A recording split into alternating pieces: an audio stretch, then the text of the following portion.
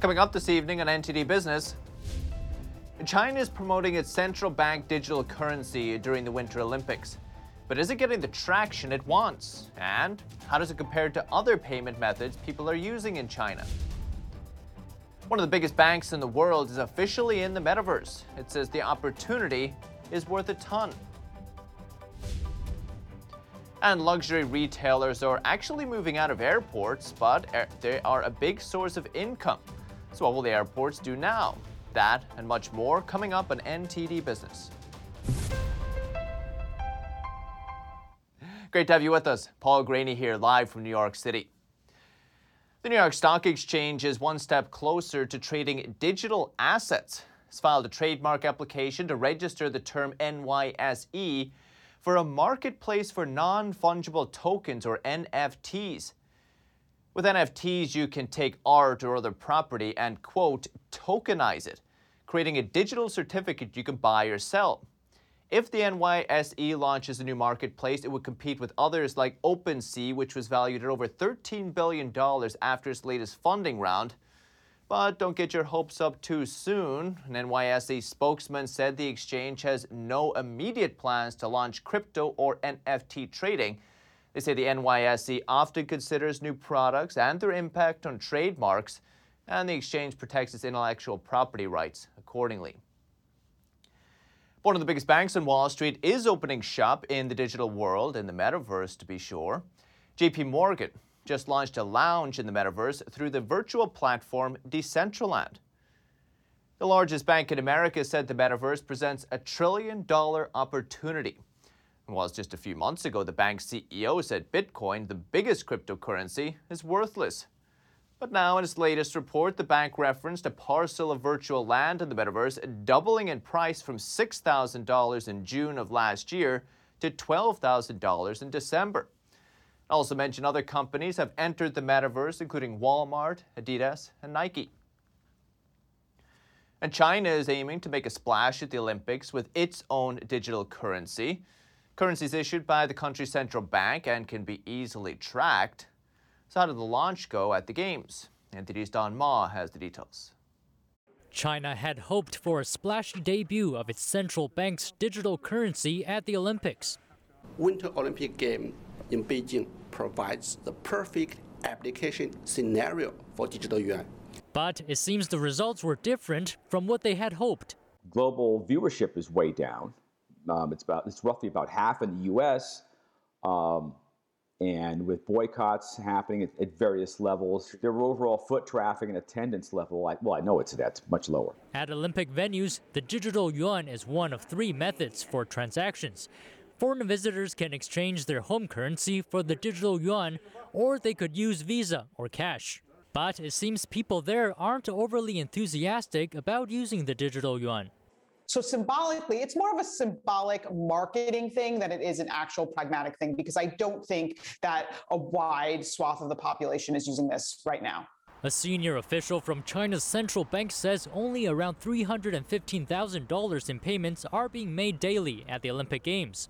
By comparison, major Chinese electronic payment service Alipay processes billions of dollars in transactions a day. It may be an uphill battle for China's central bank to compete. I don't think the party will ultimately allow that kind of competition. I think if they want to have it nationwide, they'll make it mandatory.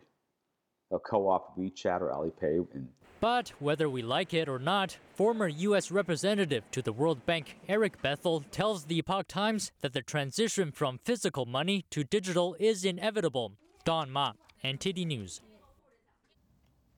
And down on Wall Street today, stocks shook off an early slump, ended mixed for the day. The Dow fell 55 points, less than 0.2%. S&P 500 gained 4 points, less than 0.1%. And the Nasdaq dropped today about 0.1% as well. U.S. retail sales, though, saw a solid rebound last month. That was after that sharp pullback in December. Commerce Department said today retail sales rose just shy of 4% in January, nearly double what was predicted. But experts say don't read too much into the jump in January's numbers. Some said it's mostly a recovery from that sharp decline in December's retail sales. Others pointed to seasonal adjustments to the data. January's data gets the second largest seasonal boost of the year, while December receives the biggest seasonal deduction. A more apples-to-apples comparison could be compared January of this year to January of last year. In the 12 months through January, retail sales rose by a respectable 13%. Still, that is the lowest year-over-year gain in 11 months. So joining us to discuss retail sales is Alan Hirschhorn, Executive Vice President at GhostBed. GhostBed sells a whole range of bedding products and accessories, pillows, mattresses, etc. Alan, great to see you. Thanks for coming on. Thank you, Paul. Thanks for having me. Alan, I feel the pandemic was a great time for furniture stores, bedding stores, and products alike. How are things now in the turn of the year? Are they still as good? They are. Unfortunately, business got very good, but for very bad reasons. But when people, turned to being indoors and being in their home, the home got more important. So our sales did rise considerably. All home furnishings industry got a lift from it. And we've continued to see that trend carry forward. I think people are going to always have more of an orientation for being for their home and being at home.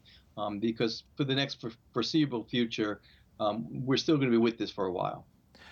There was some concern that as we came out of the pandemic, people may start shifting their spending from products from the home, maybe to traveling again, to services again, etc. But you guys aren't seeing it yet, at least. We're not. I think some money has gone in that direction, but you have to understand people were locked in their homes for 18 months, maybe almost 2 years. And over that course of time, what they did was pay down their credit card debt and save money because there was nothing to spend money on. You were home. So credit card balances are at an all-time low and savings at an all-time high. So there's a lot of disposable income in the economy right now.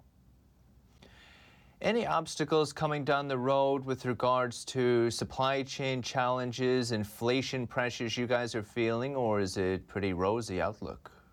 No, look, we're subject to everything that the world's subject to, and there are supply chain issues, and there certainly is pressure on prices. Prices are going up, costs are rising.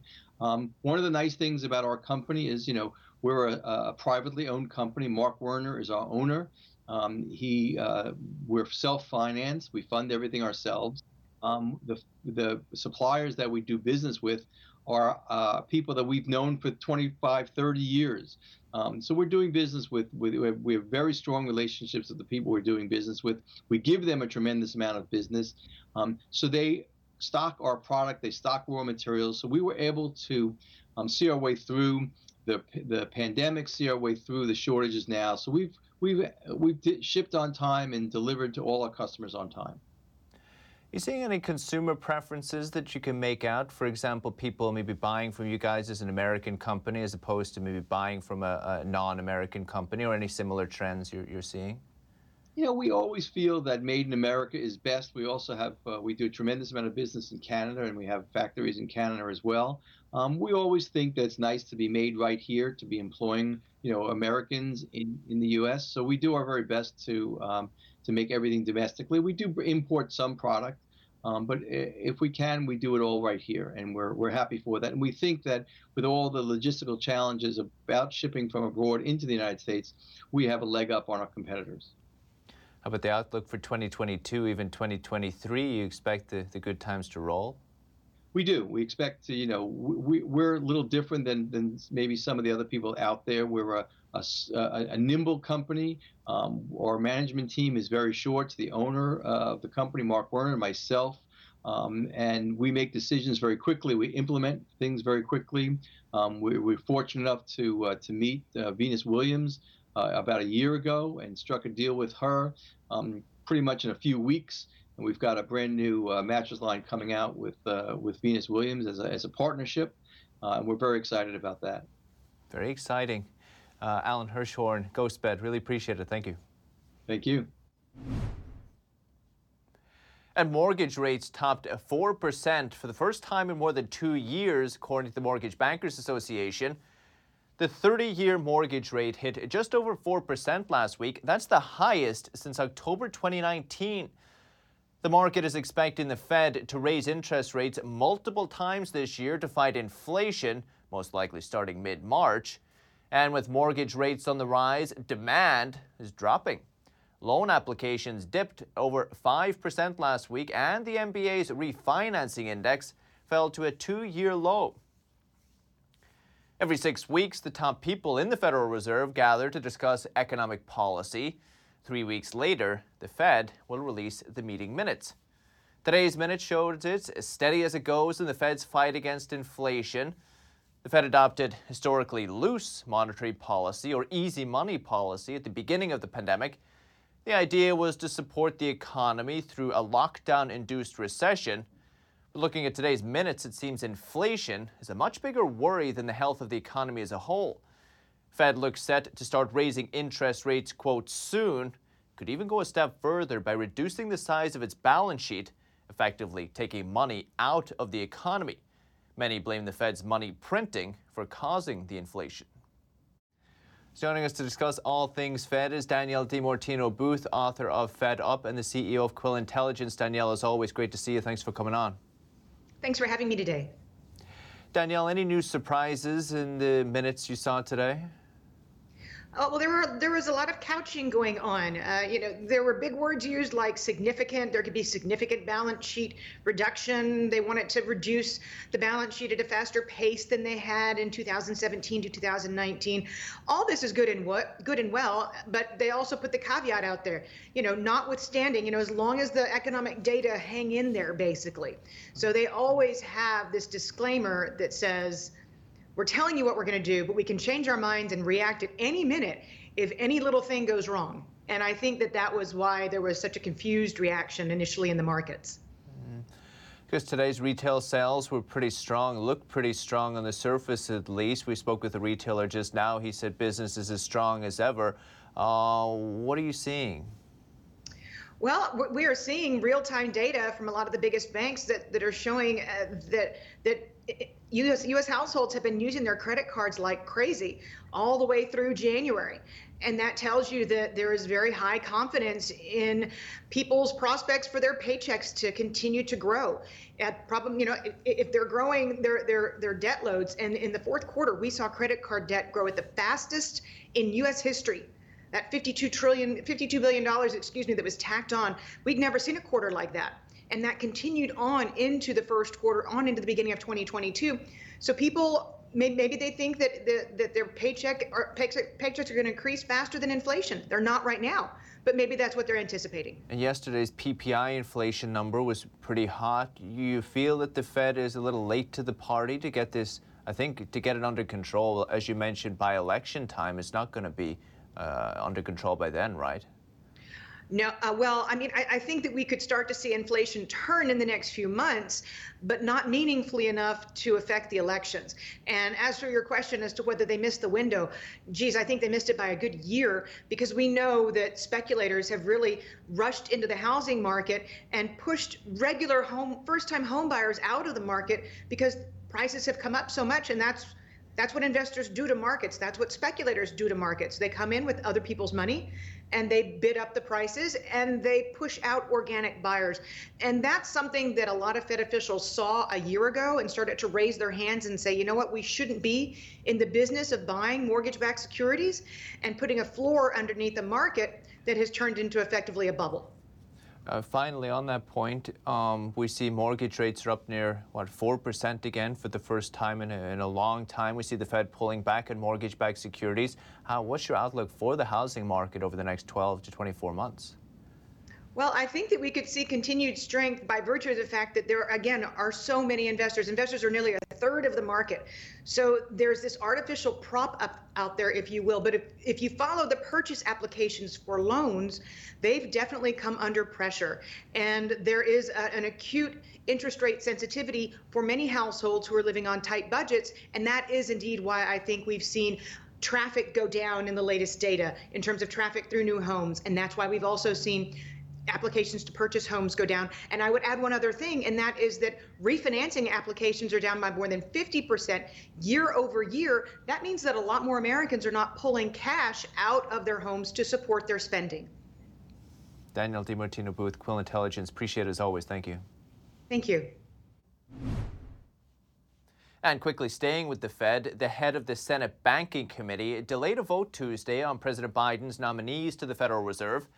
Republican senators had objections to the nominee for Wall Street regulator. All Democrat members showed up for the vote, but no Republicans did. Senator Pat Toomey had called on fellow Republicans to skip the vote. He said there were unanswered questions about Sarah Bloom Raskin's past role on the board of a fintech company. So, without Republican senators, the panel doesn't have enough members to hold a vote. Panel head said he will try to reschedule a vote, though, as soon as possible. Over in Canada, Prime Minister Justin Trudeau's new emergency orders are causing a shakeup in Canada's financial sector. Trudeau is aiming to cut off funds to demonstrators involved in the Freedom Convoy protests. Huge list of businesses, including banks, investment firms, loan and insurance companies, are supposed to first figure out if any of their customers are involved in the protests. And if they are, the business is supposed to freeze the customer's account and report them to Canadian police. One investment officer told Bloomberg he was caught off guard and is figuring out who and what to look for. Another investment firm says the emergency order is just for show, a move to scare the protesters into submitting and giving up the protests.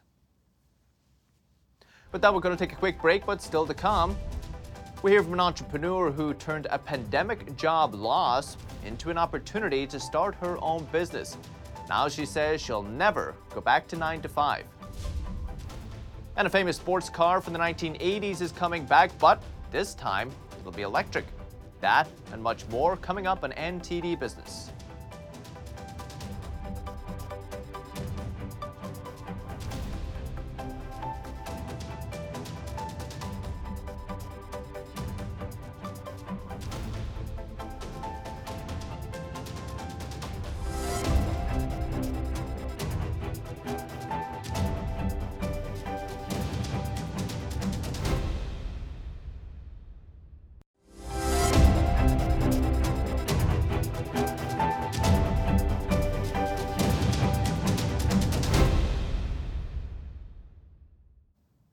Welcome back. An iconic sports car went back to the future, and then it was discontinued. Now, it's ready to rev up some new business. The DeLorean Motor Company announced its official return on social media this week with a new teaser for its DeLorean Reimagined. The company says the new electric vehicle is set to premiere this year. From the teaser video the company posted, it appears the new DeLorean will keep its signature gull-wing doors. The car was famously used in the Back to the Future film trilogy, but it was a short-lived car. Production only lasted between 81 and 83. That means it was no longer being made when the first Back to the Future movie hit theaters in 1985. These days, air travelers are apparently younger and less well off. It's according to a new report from Bain, which also predicts airports will lose a good chunk of their revenue as a result. So, how are they going to make ends meet? NTD's Evelyn Lee spoke with some experts to find out. If you've ever taken a plane, you're probably familiar with all the luxury stores you can find on the way to your gate. But Bain just published a report that says airports won't resemble luxury malls for long. Nilesh Mehta, the CEO of a consulting firm, says it's hard to finance the rent there. The rent's really high, and there's also a lot of overhead. So when you kind of lose that volume, the overhead and that high rent becomes, a drain on your company, and you lose money on it. Seth Young is a senior director at an airport consulting firm. He says on the flip side, those luxury boutiques and the sales they make are also quite important to the airport. That's especially with their high ticket prices. The model of concessions is usually a form of base rent goes to the airport from the concessionaires, plus a percentage of the concessionaires' daily revenues. For airports, rent makes up 30% of their revenue on average. That's according to the Airports Council International, or ACI. That's in part because those retail spaces are much more expensive than downtown stores. A former CEO of a duty-free retail company told the Wall Street Journal businesses can expect to pay around 45 to 50% of their sales as rent at the airport. In downtown location, it's more around 10 to 30%. But according to ACI data, 2021 only saw half of the passenger volume compared to 2019, and there will be an increase in younger and less wealthy travelers. Alex Mailbranch, CEO and founder of Plan Ahead, says he has numbers that can underline this. Over 3/4 of our customers are under the age of 40. So I would say it's definitely in line with some of the trends that we've been seeing through the COVID times. So where will airport revenue come from in the future? Yang says there are opportunities for smarter retail and food and beverage. Instead of fast food counters, he says airports should add more sit-down spaces. And then have smart ordering technology, so you can order from your phone or an iPad that's at the table. That can actually generate more revenue because you can process passenger services there quicker.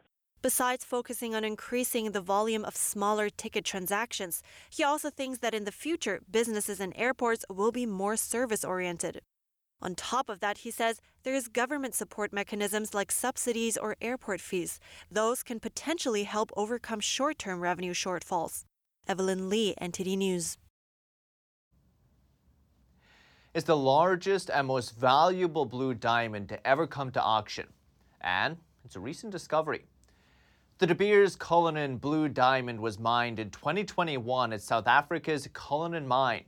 It's one of the few sources in the world for extremely rare blue diamonds. Sotheby's senior president said the jewel is remarkable on many levels. It's rare because of the size. It's over 15 carats. It's vivid blue. It's internally flawless. And really, one of the most rare aspects of it is the cut. It's a step cut, which really requires an exceptionally even saturation of color to achieve that beautiful step cut, rather than a brilliant cut. The Gemological Institute of America graded the diamond a fancy vivid blue. That's the highest possible color grading according to Sotheby's. It's awarded to no more than 1% of blue diamonds submitted to the Institute. The diamond will be offered in a single lot auction at Sotheby's Hong Kong this April. It's estimated to sell for more than $48 million. The pandemic has triggered a wave of entrepreneurship as many Americans lost their jobs or found themselves with the time to pursue their ideas. And for one entrepreneur, that meant starting a candle business. NTD's Andrew Thomas has more. Shanae Walker is the founder of luxury candle brand Obsidian, the Signature Black. She decided to start her own business after losing a position in human resources. Rather than looking for another HR job, she took a 4-month break to explore other possibilities. I had ordered some candle kits and tested those out, and it was extremely therapeutic for me. And in that process, I could just turn on some music and kind of just vibe in my kitchen making candles. They smell really good, so my husband was like, well, why don't you just share these with other people? After making a few candles, she decided to look for ways to make the fragrant products available to others and share the therapeutic experience with customers. The whole point of my business is I'm trying to encourage my customers to take time for self-care. I know myself that I struggle with that. So with making my candles, the whole idea is take a moment, take a breather for yourself. Becoming an entrepreneur has been a big change from the typical work dynamic, but Walker is glad that she took a chance on herself and her idea. I really like it. I would not change a thing. I would never go back to a 9-to-5 job. This is what I feel like I was supposed to be doing. An entrepreneur is something I should have been being a long time ago, but finally stepped out and took that leap, and I've been doing really well. Working from home has also allowed her to spend more time with her family, and she has encouraged her children with her example. And it makes me feel good because they see like, oh, mommy's doing this, so when I'm older, I can start my own business, or if they choose to work a regular job, that's fine too, but at least they know the option is there for themselves to start a business as well. Walker's candles were recently featured at New York Fashion Week and the Santa Fe Film Festival. Her next goal is to build her brand and sell her candles globally. Andrew Thomas, NTD News. Instead of leaving home to visit Disney's theme parks, you could one day live in a Disney-branded community. Today, Disney announced plans to develop residential communities. The neighborhoods will be part of Story Living by Disney. Each location will feature perks like Disney cast members providing guest services and, of course, live entertainment. The company says its first community will be built in Rancho Mirage, California. It'll feature a wide variety of homes, including estates, single-family homes, and condominiums. No details on prices and financing yet, but Disney says homeowners of all ages are welcome. They even plan to have part of their neighborhood designated for those at least 55 years old. As latest business updates for today, you can still catch NTD Evening News with Stephanie Cox. That's at 6:30 p.m. Eastern. For NTD Business, it's all for today. Thank you for watching. We'll see you tomorrow.